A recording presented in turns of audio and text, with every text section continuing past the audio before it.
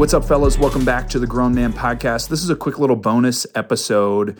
I felt really convicted in my spirit as I watched everything that was unfolding with the Ahmaud Arbery case. And just as that story continued to come to light, it was brought to my attention by Darris, Sneed, who was on the podcast earlier this week.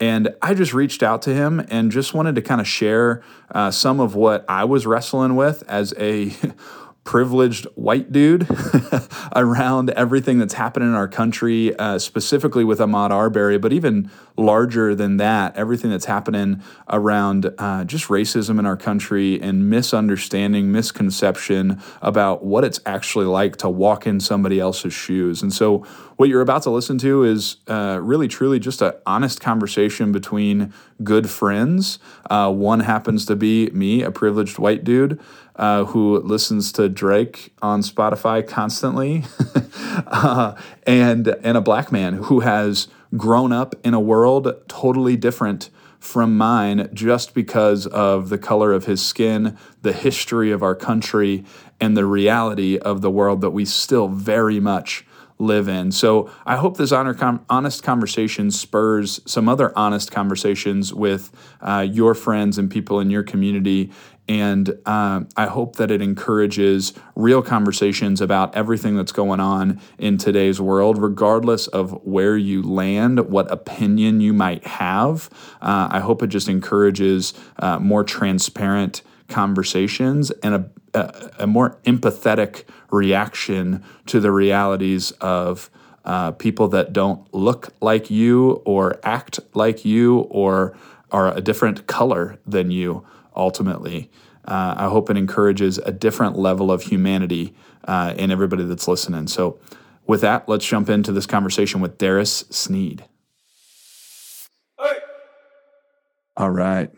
D. Sneed, Sneedium, welcome back to the show. Man, great. I'm glad to be back. Always, man. Quick little episode. I mean, so what we're going to talk about today, like not a fun topic to talk about in any way. But I reached out to you ultimately because I saw you sharing your heart around everything that's going on with Ahmaud Arbery and encouraging all of us to have a voice to speak out against injustice, to speak out against just the awful culture that is still pervasive in America that absolutely should, and around the globe, right? And so can you share just a little bit of your heart? Like when you first heard that story about Ahmaud, like where did your heart go? Where did your mind go? Where did your prayer life go? Yeah, when I first heard it, it was actually a couple weeks beforehand. I follow Sean King. He is one of the young men who has been advocating for injustice for a very long time. And so I had seen the story a couple weeks ago because it happened actually in February. But starting to see the news coming out, the video starting to surf, the energy that was coming around the incident, immediately I became angry. I was very angry because, one, this should not be happening in our country after all we've been through as a country, from slavery to the civil rights movement to us making these big moves and signing these bills and acts saying that this is wrong, racism is, and segregation, all these things are against the law now. You would think that we have come so much further, but you get angry because it's like, we're not. The paper has been signed, but man's heart, man's perspective, man's mind hasn't changed. And it just pissed me off. I was really upset about it. One, because when I looked into the story, the young man was just running. He was just jogging. That's what he was doing. Two, because I realized that a lot of African Americans knew about the story and it was being posted, but a lot of my white friends didn't. And then after I posted about it, so many of my white friends hit me up and they're saying, I'm sorry, we stand with you. And at the moment, it's like, this isn't the first incident, by the way. And this is the first time that I'm hearing anything from you about this. But yet I spend so much time with people who are white or actually any person of color. I spent a lot of time, and of course also with my culture, the Black African American community. So I've always been that way. My parents have always had me in those spaces, and I never really complain. I never say anything. But I remember all the way back to when we were in high school and Obama was being elected, and just sitting there and quiet because you're outnumbered. You don't know what to do. And necessarily, you may have not even voted for Obama, but the way people treated you and the things people said and the disrespect people had during that moment, it was awful. Somebody dressed up like a like Arabic man with a job and everything. And it was like, whoa, these are the same people I eat lunch with, the same people who say they love me, the same people who, but there's no consideration of what I feel in my skin or the pride that I should have. Even if I didn't vote for Obama, the pride I should have that this is the first African-American president that has ever stepped into office. Mm-hmm. But I can't have that. I can't be excited about it because I'm surrounded by people that don't look like me. Absolutely. So, fast forwarding to now, it's mostly just like I'm angry. And I think my prayers have been, Lord, help me to have mercy and patience, even though I feel like I've had it for so long.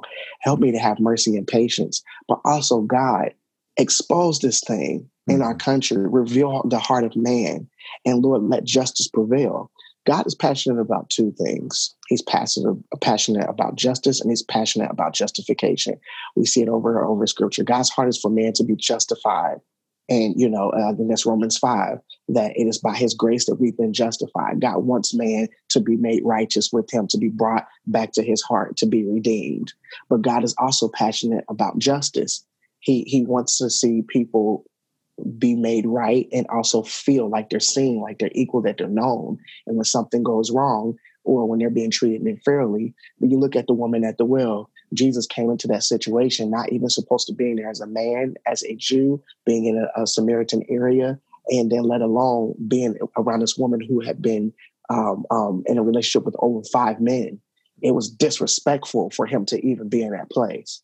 But yet he took a step into it and said, I'm offering you something here because you deserve this just as much as the people who are entitled to this through their bloodline of being a Jew from the Old Testament. Now we're in this space where I'm saying that the living water is going to be made available to everyone, not just these people. And the first commandment he gave, racism has been a problem ever since Jesus came. It's probably the number one problem. He said, go into the world, make disciples of all nations, baptizing them. What did Peter and them do? They stayed in Jerusalem. They didn't go out because they were racist. They didn't think that other people deserved this newfound gospel, the gospel, the good news. It was mostly for the Jews. So you had Silas out there. Barnabas. Barnabas is out there having revival because he took that word and I'm going to go out and make disciples. He's doing it. Saul gets turned to Paul. He's out there doing it. And then when they come to Jerusalem, it's like the stank phase. You've been touching these people. It's been a problem ever since then, Kurt. And we think now, even the church has been so silent. And my biggest thing is I haven't even heard from any of the white pastors that I done sang for. And I didn't sing, and I didn't sing these tithes and offerings going up every time I get done hollering and running around. And everybody, man, I just love that soulful moment. And people are giving like never before. And people are coming to the altar. Thank you so much. Even my checks are low. They're not even honoring the gift, let alone, that's not my heart. I'll go and do it for free. But let alone, you can rejoice in this moment that benefits you, but you can't stand with me and when I'm hurting or a moment where our country is saying something. It's just a mess, bro. And I'm angry about it, but I'm also like learning as I've stepped back that this is going to be a journey even more, and that there's going to be a lot of grace and mercy that God is going to be asking for us as believers to extend. But also that doesn't mean that we be silent. Yeah. That we address it, that we speak up, that we, address our expectations. What are those expectations from our white friends? What can we do? Because at the end of the day, I will always have to live in your world, but you don't hardly ever have to be in mine. The only time that many Caucasians will go into a Black community is if it's a serve project. That's really it. But I've always had to live in that world all the time. And I made my adjustments. And then I would go back to my hood and still be hood and love my family and love my friends and go do the things that we love doing as Black people. And I love the fact that everyone in the world loves Black culture. We love hip hop. We love doing the dances. We love watching BET.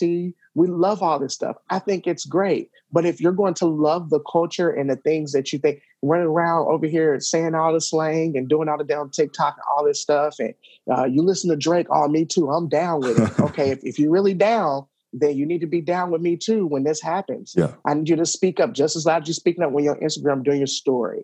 And that's where like I felt such conviction, because like you know, I was messing with you before we hit record. Like, I'm the stereotypical white dude, right?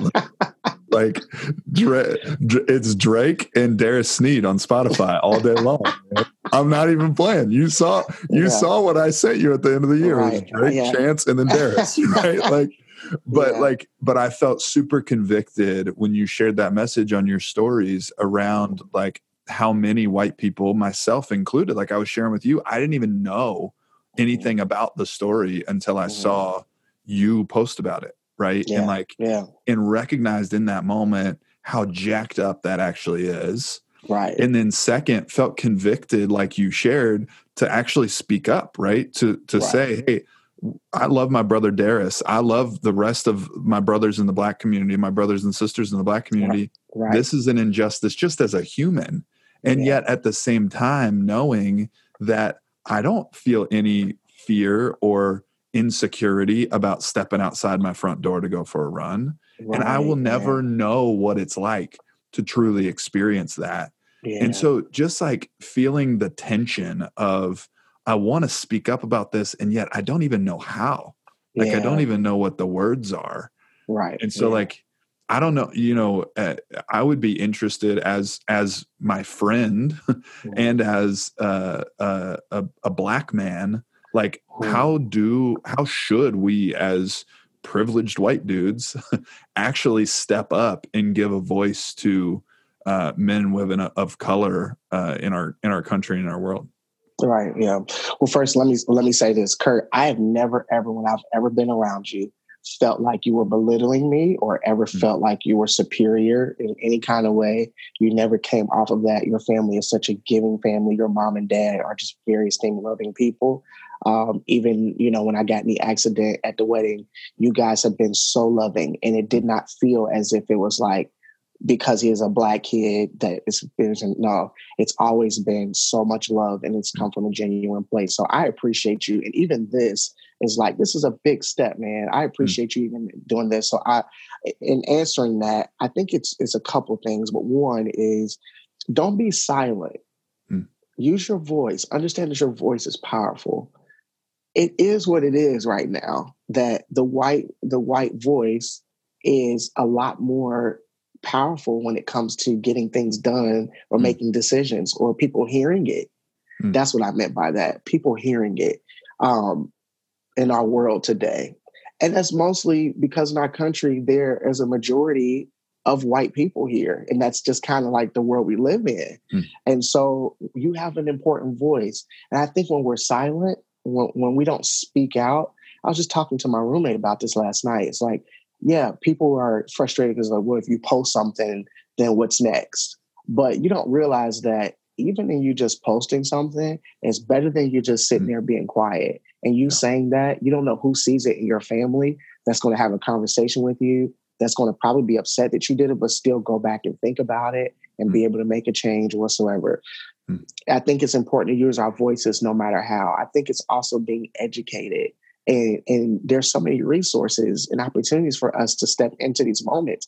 We resource anything else. We'll watch any other documentary on Netflix. So why can't we watch this? Or why can't we dive into this? Or why can't we look up this? You know, those are things I think are so important that you have to do. And I think another thing is when something happens like this, usually our first instinct, because I get it. It is tension. It is scary to just, I'm a white guy. What can I say?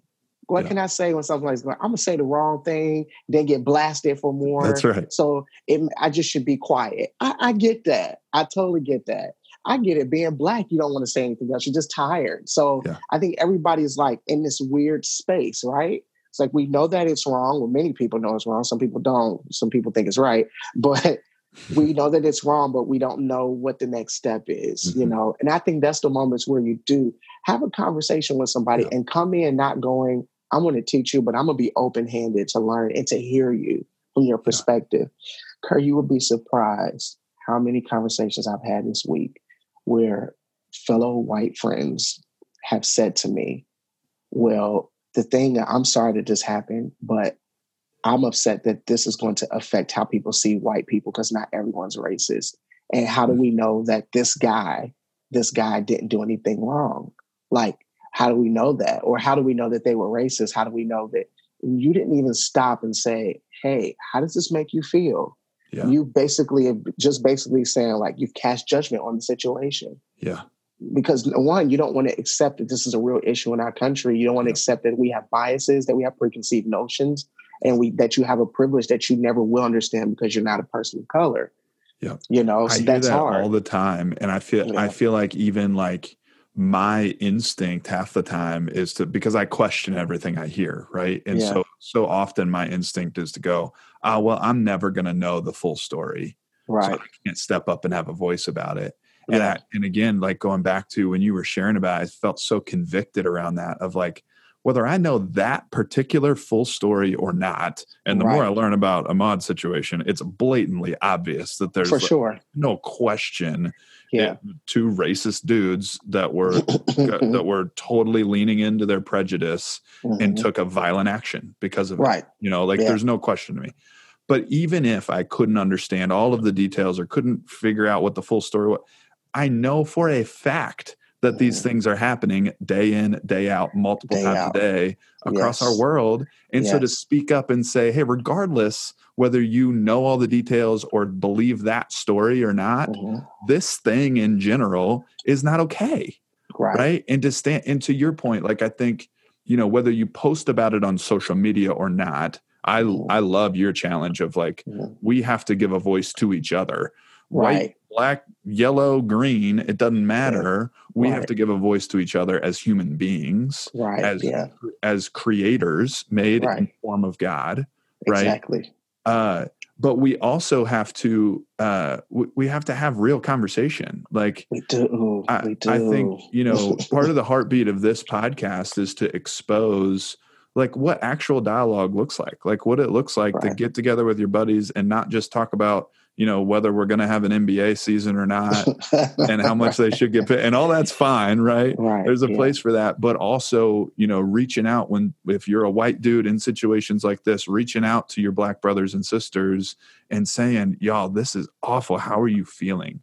What's going on? What can I do? How can I pray for you? Yes, exactly. I think it's huge, Kurt. If we learn to live like that and we lead with having the heart of understanding, as Solomon wrote in the Proverbs, that we should have the heart of understanding. I think it would be so beautiful because we will see our world change so fast because we become empathetic that way. We look from different perspectives that way. I think our generation does a lot better of a job, but still it gets gray. It gets gray. And the conversation does change everything. And coming into it going, how can I learn? And realizing too that a lot of African Americans, they do learn a lot from the white culture because we have to. We have to. And it's not bad. It's not a bad thing. Yeah. So there may be things that you will learn that will actually benefit you too, you know, or from our Asian brothers and sisters or the Latin American community. It's like there are things that we can learn from one another, and we need to open up and do that and not be so closed off. I've had conversations about nationalism this week. I've had conversations about the whole of my situation. It's so funny. People were like, well, the whole story is that he went and checked out this new house listing and they saw him doing it.